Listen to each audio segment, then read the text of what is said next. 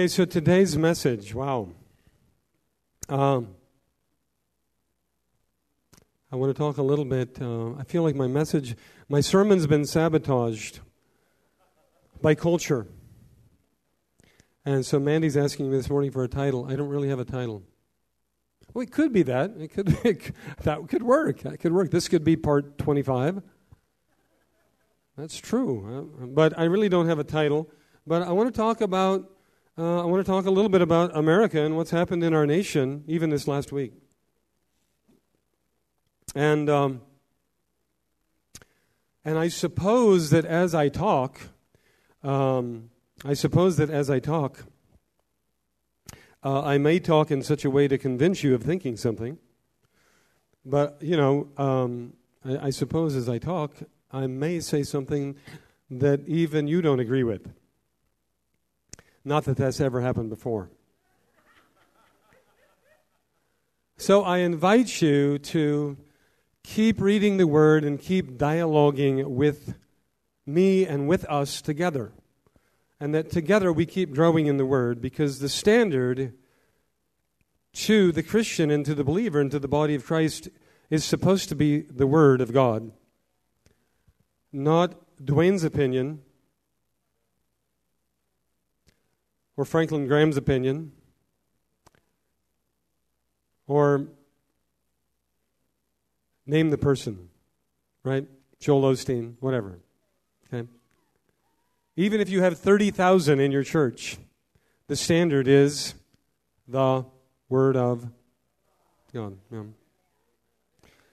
So I feel like that's important, that we keep reading the Word. The Word of God sheds so much light on opinions. Amen. And so we can all have opinions, but then we read the Word, and the Word of God is like, wow. The Word of God is a sharp, two-edged sword that divides asunder and really helps us discern. This is Hebrews 4:12. It really helps us discern what is of God and what isn't. Right? Sharp, two-edged sword.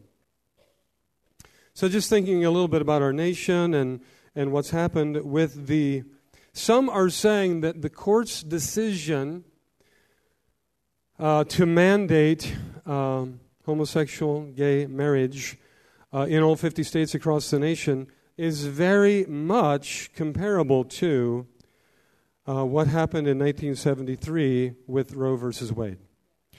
That this is a lightning rod kind of an impact or decision that will affect the whole nation and does affect the whole nation, and we don't know the implications down the road even for the church.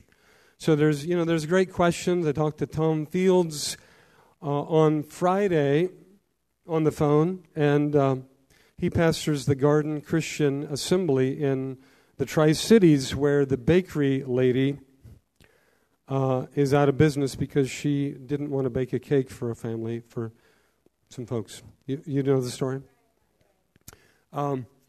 So we don't know the implications down the road. Some are saying that Canada did this 10 years ago and it hasn't changed a thing yet. I don't know.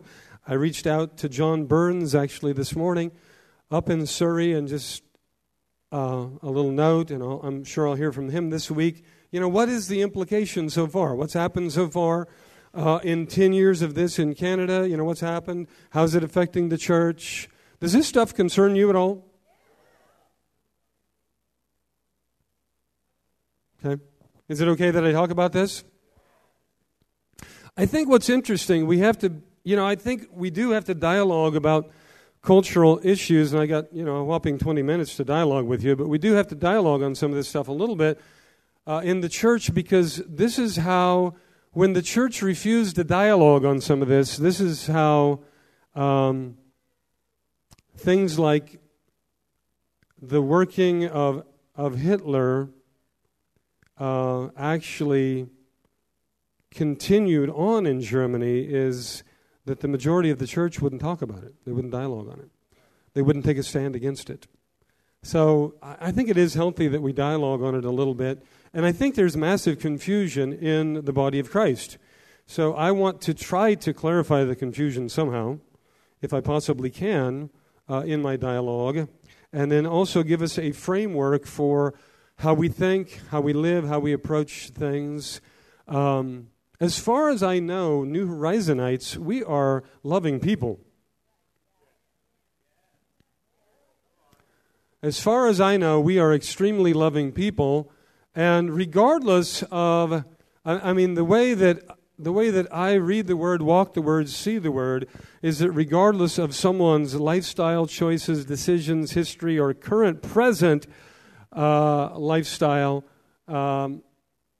I've not been known to throw eggs, tomatoes, swear words, profanity, or to act in a way that would be unbecoming or unkind or unloving to them. Is that New Horizon as well? Is that, yes? So, but I know one of the things that I think that's happening. I want to throw something out at you. Is it? And I've got mountains of notes. So when I'm done preaching, I'll just read through and see if I've got something to say. I think part of what's happening is that we've had about 10 years of preaching on love. 30 years. We've had about 30 years, to my recollection. I'm getting old now, so I can recollect a little bit. But I think we've had about 30 years of unconditional love preaching. And I think the unconditional love preaching has been really good. I've needed it, you've needed it, we've all needed it. And it's actually been God's answer to psychology in a lot of ways. And it's been God helping us get rid of fear. And it's really been God showing us in the body that He has good in. I remember the first time I heard Jeremiah 29:11, it blew me out of my socks. I was so used to legalism and so used to a legalistic presentation of the Word and of God that when I heard Jeremiah 29:11 for the first time, something inside of me exploded. For I know the plans that I have for you, says the Lord, plans to do you good, plans to prosper you, plans to give you a hope and a future. Yeah? If you're like me, maybe the first time you heard that, something erupted within you because somehow through the overemphasis of legalism or legalistic preaching and somehow I had missed that. Somehow the enemy had duped and deceived my mind, and somehow I had missed this good news God. Does anybody relate to that at all? Did that happen to any of you in the building at all? All right, so a couple of you. So we've had about 30 years of love preaching, unconditional love preaching. But the problem, the danger, it's like the danger with anything really good. The danger with anything really good is there's a bad side to it. There's a ditch. The bad side about your freedom is you're free. The bad side about you're sovereign over you is that you're sovereign over you. This is a bit of a reality we have to deal with. Is that the bad side about God creating sexual organs and creating sex, and the bad side about the fun of sex, the joy of sex, the thrill of sex, the ecstasy of sex, the opiates and the dopamine that is released in your brain when you have an orgasmic experience. The bad side about that is all that I just said. It's in the good. The bad side is that you have to be responsible. The good side is He gave all that to you. The other side is you're responsible. You're responsible to put it in a framework where the joy continues, unobstructed with impurity. Really, the true joy only continues when it's unobstructed by impurity. As soon as you start obstructing it with impurity, then you begin to tamper with the joy. Hello? So, Where was I? We've had 30 years of... We'll be very unlinear for a moment. Maybe for several moments. Extremely unlinear. Have you found me to be fairly unlinear? A couple honest people in the building. Good. Okay, so we'll be fairly unlinear for a moment, and then we'll get linear and kind of... All right, you all right? Okay. So we've had 30 years of unconditional love preaching. Okay. Then what's happened is, now we have... What's come on the heels of unconditional love preaching is this massive inundation and this fresh wave of what I'm going to call grace preaching. Okay, the strong emphasis on grace preaching is that we have our approach to Father, our approach in our righteousness and even the promise made to Abraham and all of this. It's not through the law. It's not through the law. It's not through the works of the law. That it is based on faith. And we've been preaching actually that kind of thing ourselves for the last few weeks. We've been preaching right out of Romans chapter 5:17. But if you'll notice, I've said very crafty things. Trying to sculpt, lead, direct, and coach your brains. I've been saying, I weave in, I try to weave in the Bible because the Bible wants to help you. Right? So I've been saying crazy things. Like, for instance, grace is not liberty to sin. It's interesting. Grace is unmerited favor, yeah, but it's unmerited favor with God so that you could have an approach with Him so that His Holy Spirit could live in you. If you didn't receive salvation by grace, that is by the works of Jesus, He who is grace, imputed to you, if you didn't receive salvation that way, then the Holy Spirit couldn't dwell in you. And the Holy Spirit is the Holy Spirit of truth, and He's the Holy Spirit of righteousness and of holiness and of purity. Right? So 30 years of love preaching has led us into this new outburst of grace preaching. Grace preaching is saying all over the world right now, in many of our churches, grace preaching is saying that you aren't righteous through the works of the law. So therefore, the works of the law are no longer relevant. They're no longer relevant. Okay? But Paul said some really weird things. If you're taking notes, anybody taking notes? Please take notes. Joe is. Some of you pull out your... If I see you typing on your phone, I'll know you're not tweeting about the spot on my pants. I'll know that you were taking notes. But I think, again, dialogue together in the Word is important, and I would appreciate it if we would be Bereans and really catching the essence of the Spirit and what the Spirit is saying. If we go over to Matthew 5:20, Jesus said, anybody that teaches that these laws are no longer valid or nullifies these laws, that they will be, this is not going to be good for them in terms of the kingdom perspective. Let's go over to Matthew 5 and let's read it because I'm trying to paraphrase and that's not going well for me. Woo!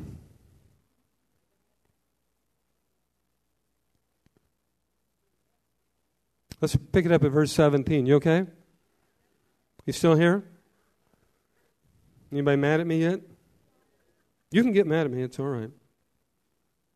One thing that I think is very interesting is that none of us want, and I say this facetiously and in a very general way, that the church, we're afraid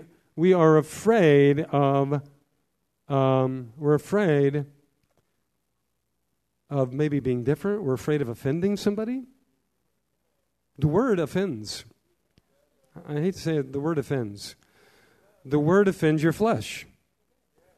And so then you have to put, a bunch of people put their flesh to death this morning. Why did they put their flesh to death? Because the word offends their flesh, but they found out that if they followed the flesh, they would die. So either you die by following the flesh, or you put the flesh to death and live. You decide. But the word is very offensive, right? Matthew 5:17, do not think I came to abolish the law or the prophets. I did not come to abolish, but to fulfill. Now, he fulfilled the law on our behalf, not that we would be exempt of the law, but that the Holy Spirit could come into our hearts and give us a heart of flesh, a heart that loved. You know what a heart of flesh is supposed to be? Jeremiah talked about it. A heart of flesh is a heart that loves the law. A heart of flesh is not a heart of stone. If you look at Jeremiah and Ezekiel and these prophets, a heart of stone was a heart of rebellion that hated the law. I hate the law. If I want to commit adultery, I'm going to commit adultery. I'm going to do it all day. I hate these laws. If I want to covet, I'm going to covet, and I'm going to take, and I hate these blasted laws. That's the heart of stone. That was a heart that was resistant. And the law, Jesus summed up the law in Matthew 22:37. The law is summed up in these things. Love God with all your heart, mind.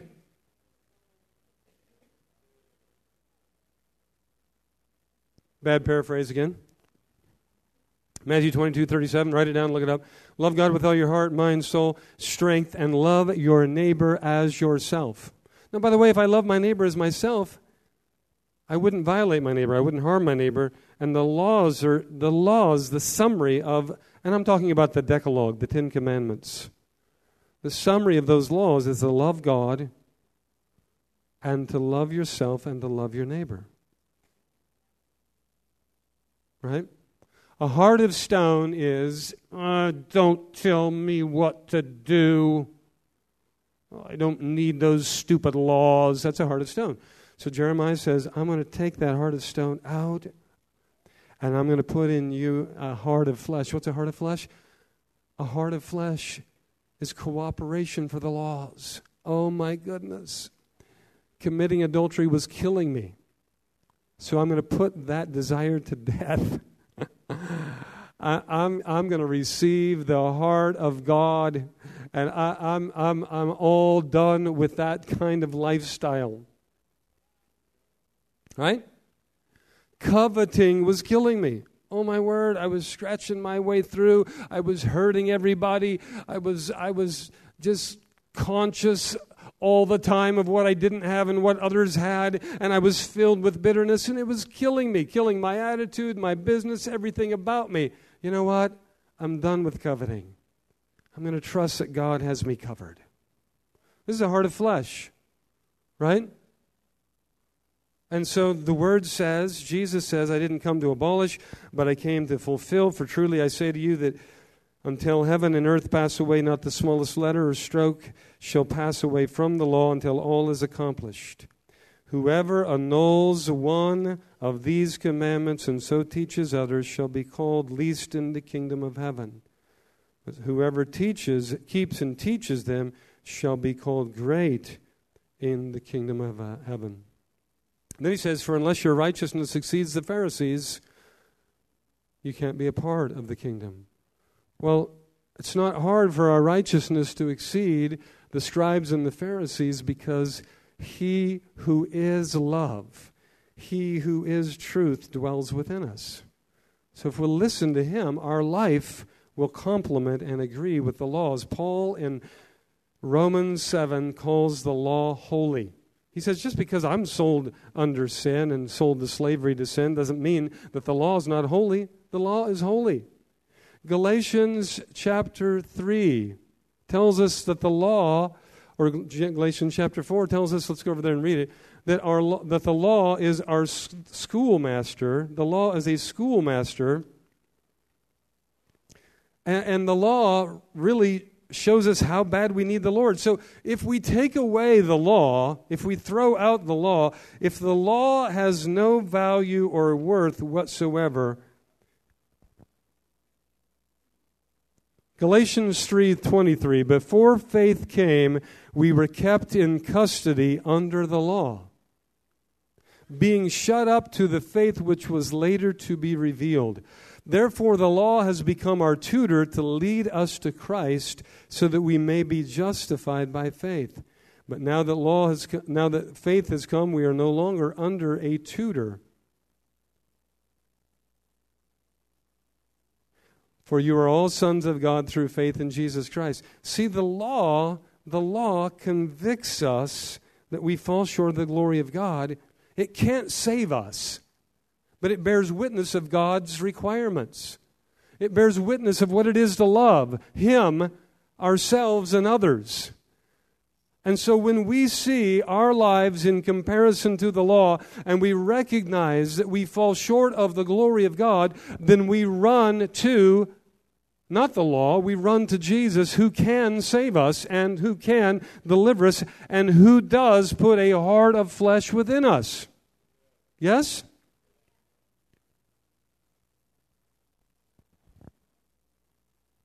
Let me read some stuff. Is that all right? We'll stop preaching for a minute and just read some notes. Is that all right? You still good? Jesus died for heterosexual and homosexual sinners. Yeah?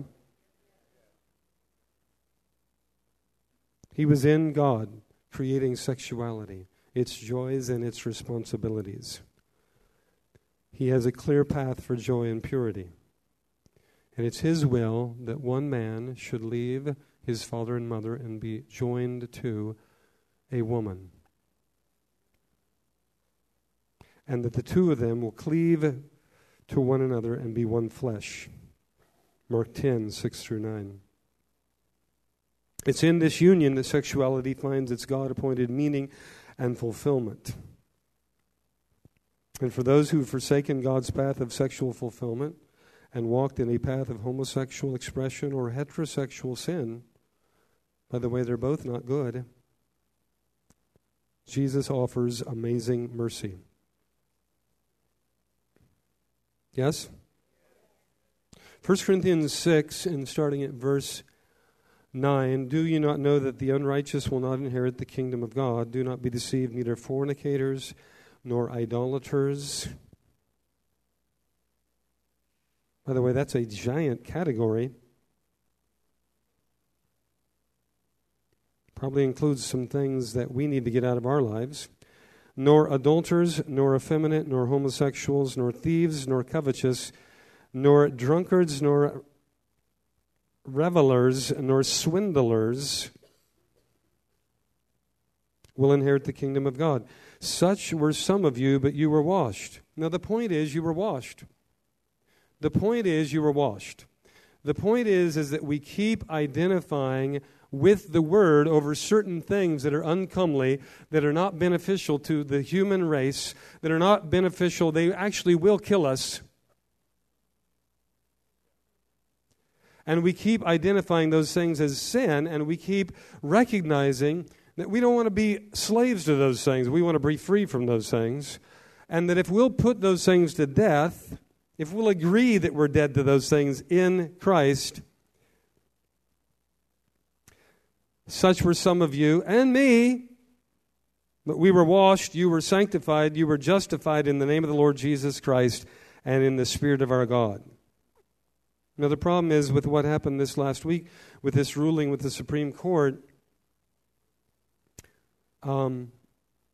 it put us in a position of institutionalizing sin.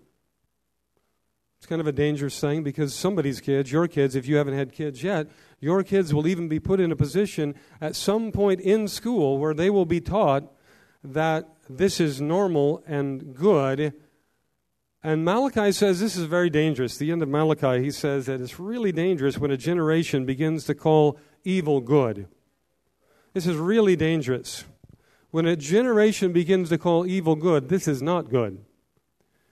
And he actually says there in Malachi that the Son of Righteousness will appear. And the Son of Righteousness is going to be looking for those who fear the Lord and who talk among themselves and to hold to His righteousness. Now, let's go back to them. Let's not preach. Let's go back to our notes. When we institutionalize sin, this is dangerous. When we say sin is okay or sin is good, it's just kind of dangerous because the Bible lumps those who approve of sin in the same category of those who sin. And it's not just homosexual sin or heterosexual sin. You notice swindlers. If somebody's swindling and you approve of it, that's not good. If folks are drunk and you approve of it, maybe you haven't lost a child to a drunk driver. There's actually, and let's read it, Romans chapter 1. It says we have to be careful about what we give approval to. Romans chapter 1, 24 through 27. Just as they did not see fit to acknowledge God any longer, God gave them over to a depraved mind to do the things which are not proper. It's not because God wanted to, it's because they were shaking their fists in the face of God and saying they didn't want God in their lives. They wanted to keep their heart of stone, and you can take your heart of flesh and shove it somewhere. I don't want anything to do with it, God. And so God has to release them to the very thing that they desire. Soundness of mind is interrelated to honoring God. And when we start dishonoring God, we lose soundness of mind because soundness of mind is interrelated to His grace and His presence upon us as a people, as a culture, as individuals. And so when we turn away from Him, we begin to lose clear thinking. God gave them over to the depraved mind, essentially that they wanted to do things that are not proper, being filled with unrighteousness, wickedness, greed. Greed's not a great thing. Evil, envy, murder, strife, deceit, malice. They are gossips, slanderers, haters of God, insolent, arrogant, boastful, inventors of evil, disobedient to parents, without understanding, untrustworthy, unloving, unmerciful, and although they know the ordinance of God, that those who practice such things are worthy of death, they not only do the same, but they also give hearty approval to those who practice them. It's Romans 1. We just read Romans 1, 24 through 27. Here's what I'm saying. It's so dangerous when we, as individuals or as a nation or as a people. Now, this is dangerous for the nation because Romans chapter 13, if you're taking notes, I can't go through everything. Romans 13 says that the government is the ministry of God. The government is the minister of God. The government is to represent the laws of God. When the government stops representing the laws of God, then we release confusion into the populace. When we give hearty approval to any of these sins that were just listed, it's not wise for us. When we give hearty approval to any of those sins, then it's not God's will, and we who are giving approval are now in the same error as those who were involved in those sins. This is not good. It's not wise. This is not what God would have for us to do.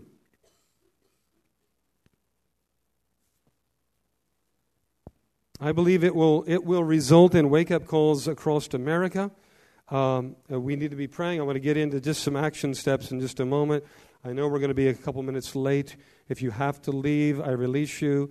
But I'm going to keep you about 5 more minutes if the band would come and prepare.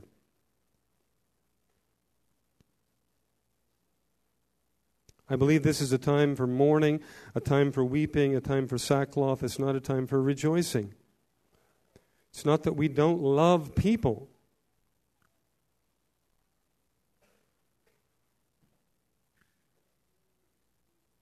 instructions and standards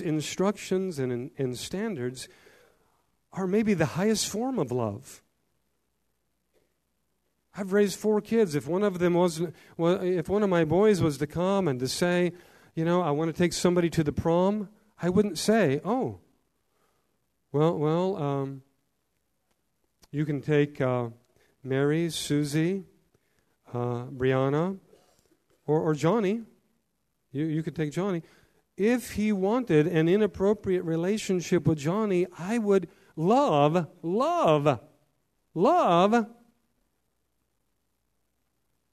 would rescue him from a fire.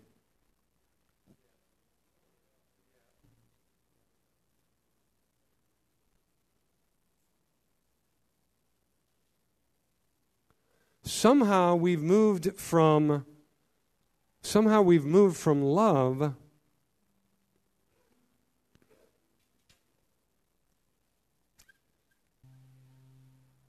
into approval. And when we move into approval, what's there to be saved from? If nothing's a sin, then what is there to be saved from? When we begin to move the sin boundary, then there's nothing to be saved from. The law is offensive. The law will offend your flesh. The law will tell you, don't lie. Well, you hater, don't tell me I can't lie. I needed to lie. It was very convenient and appropriate for me. And if I wouldn't have lied, it would have really hurt them. And so I was loving them by lying. Really? Then fear the Lord. Then fear the Lord and don't lie. Because the fear of the Lord is the beginning of wisdom. The fear of the Lord is the beginning of wisdom. And in your short-sighted view, lying saved them some pain, but it was a violation of God's standard. You refused to let His standard touch your flesh. It will breed death into the relationships. At some point, you got to patch this up, straighten this out, because this lie will eventually give birth to death. Sin gives birth to death. Every kind of sin. Every kind of sin is offensive. Every kind of sin will give birth to death. But the Word will help us see those things. Are you with me this morning? Listen to Ezekiel 9, verse 4. The Lord said to me, go through the midst of the city, even the midst of Jerusalem, and put a mark on the foreheads of the men who sigh and groan over all the abominations that are being committed in its midst. This is really not a new problem. The sin problem is not a new problem. The new problem is calling it good. The new problem is not only calling it good, but the new problem of calling it good is to silence the church and make you a hater. Now that government says this is good, if you are to say it's bad, you're a hater. You're a hater. If I'm a hater because I love the Word, believe the Word, and I've let the Word kill me, if I'm a hater,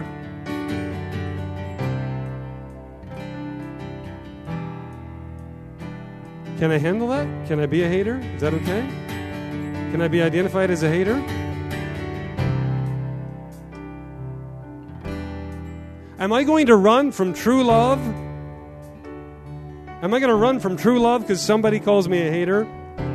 Or will I understand the love that I embrace is higher than the lie that's being perceived? And will I take it upon myself to win people everywhere I go, to love people everywhere I go, Because I'm a lover, not a hater. If you just got around me, you'd find out I'm a lover, not a hater. If you bring your sin around me, swindler, drunkard, adulterer, homosexual, bring it around me, you're going to find out I'm a lover, not a hater. I'm a lover, not a hater. I'm a lover, not a hater.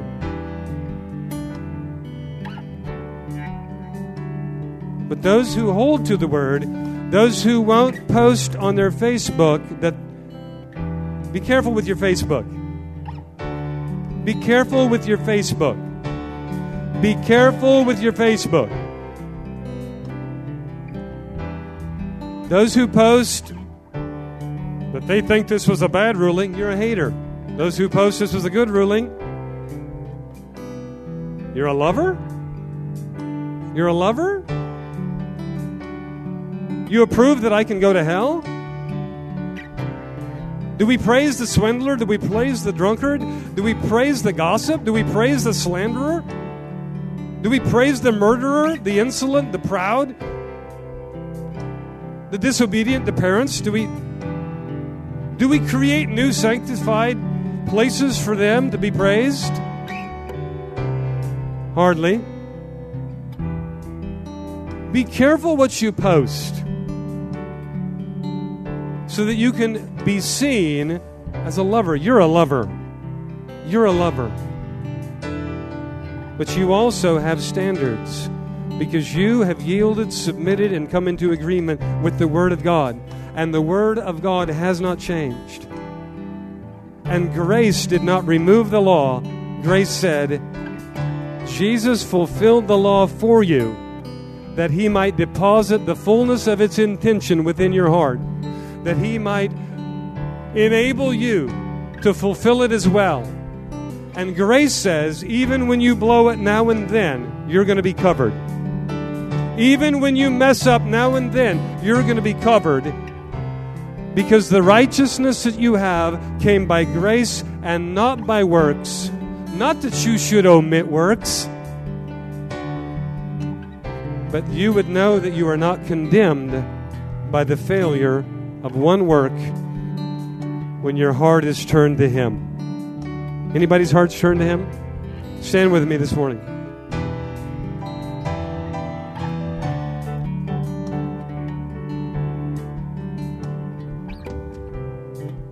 I've kept you long. I apologize. I'll post a bunch of this on my blog. If you care, and if there's any value, then you can share. But again, what are you willing to be in America? Jesus said, I really didn't come to bring peace. I came to bring a sword. The cross is foolishness to those who are perishing with a stony heart and those who are shaking their fist. But it is the power of God unto salvation for us who recognize, you know what, I'm done being dead. I'm done being dead. I'm sick and tired of dying in my own sin. I want to die on the cross and live. I want to put the sinful nature to death, and I want to live. I want to live a resurrected life. I want to live free from the bondage of adultery, of fornication, the bondage of pornography or masturbation, or the bondage of drunkenness or gossip or slander or fear or whatever. I want to live free of that stuff. So put me in that tank.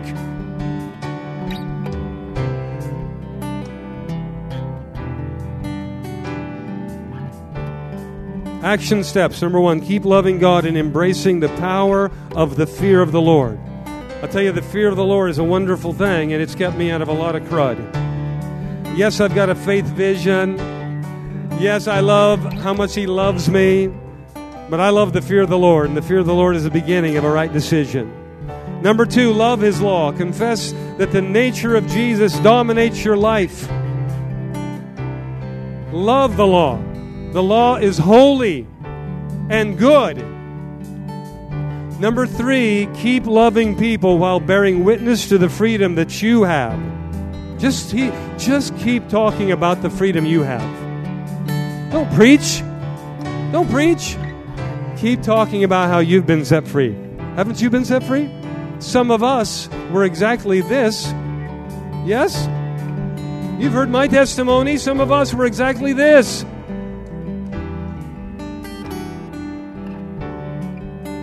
So keep loving people while bearing witness to the freedom you have from the bondage of sin. Number 4, pray for our nation. Find specific people to pray for, those in the forefront of influence. Find around you those needing prayer. Don't just pray a bunch of general, broad brush prayers. Lord, save the nation. Start praying for pastors. Start praying for leaders. Name them by name. It'd be better for you to take your prayer chart and to fill it for 3 weeks with names, with targeted, focused prayer, and then move on to somebody else for the next 3 weeks than it would be for you to pray these general, Lord, save the nation. Save the nation. I'm done.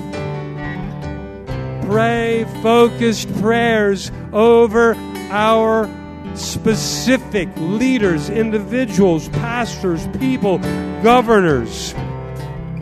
Find those around you needing prayer. Fight for people in the Spirit. Rebuke the enemy off of individuals, off of government, off of our nation. And fifthly, call our judicial and national leaders to be confronted, convicted, and corrected in the spirit realm. Amen? We need an awakening in America and a revival in the church. A revival of the love of God's standards. His standards are good. His law is holy. The word of the Lord is a lamp, a light. Amen? Reach over and take the hand of the person beside you. Let's close. My fourth apology for keeping you so late. Please know that you can love people without approving of their behavior. You do it every day with your own children. You can love people and still not approve of their behavior. And you don't have to castigate them. You don't have to use profanity, or you don't have to harm or slimeball people. Use your testimony. Yes? Isn't your life better now that you're crucified in Christ? Lord, we just release wisdom over this body right now, and over the body of Christ, and over the church of the Lord Jesus Christ. Lift your voice with mine. We release wisdom. We release wisdom. We release wisdom. We release wisdom over the body of Christ. Wisdom. Wisdom. To walk circumspectly, to walk cautiously, to walk even with wisdom in all of our dealings with people, that they would see our love, know our love, sense our love, feel our love, and that they would hear the testimony of those who are set free.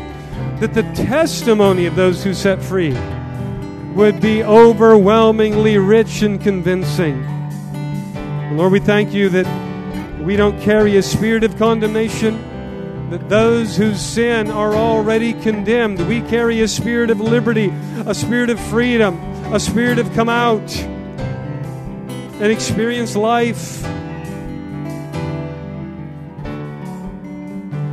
Use us to snatch people out of the fire,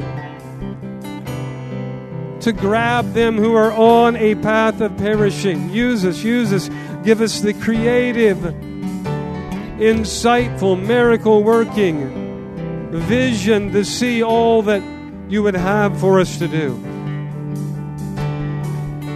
We ask you to have mercy on America, the kind of mercy that is interrelated to illumination and revelation and conviction, correction. Oh, Holy Spirit, don't stop talking to our leaders. Don't stop talking to our pastors. Don't stop talking to our governors and our mayors and our city councils. Don't stop talking to our legislators. Don't stop talking to our senators. We ask you to come in the night hour. We ask you to come with dreams and visions. We ask you to come with correction. We ask you to come with conviction. We ask you to come with salvation and with the revelation of Jesus. Come, come, come. Let Yeshua be present in this nation.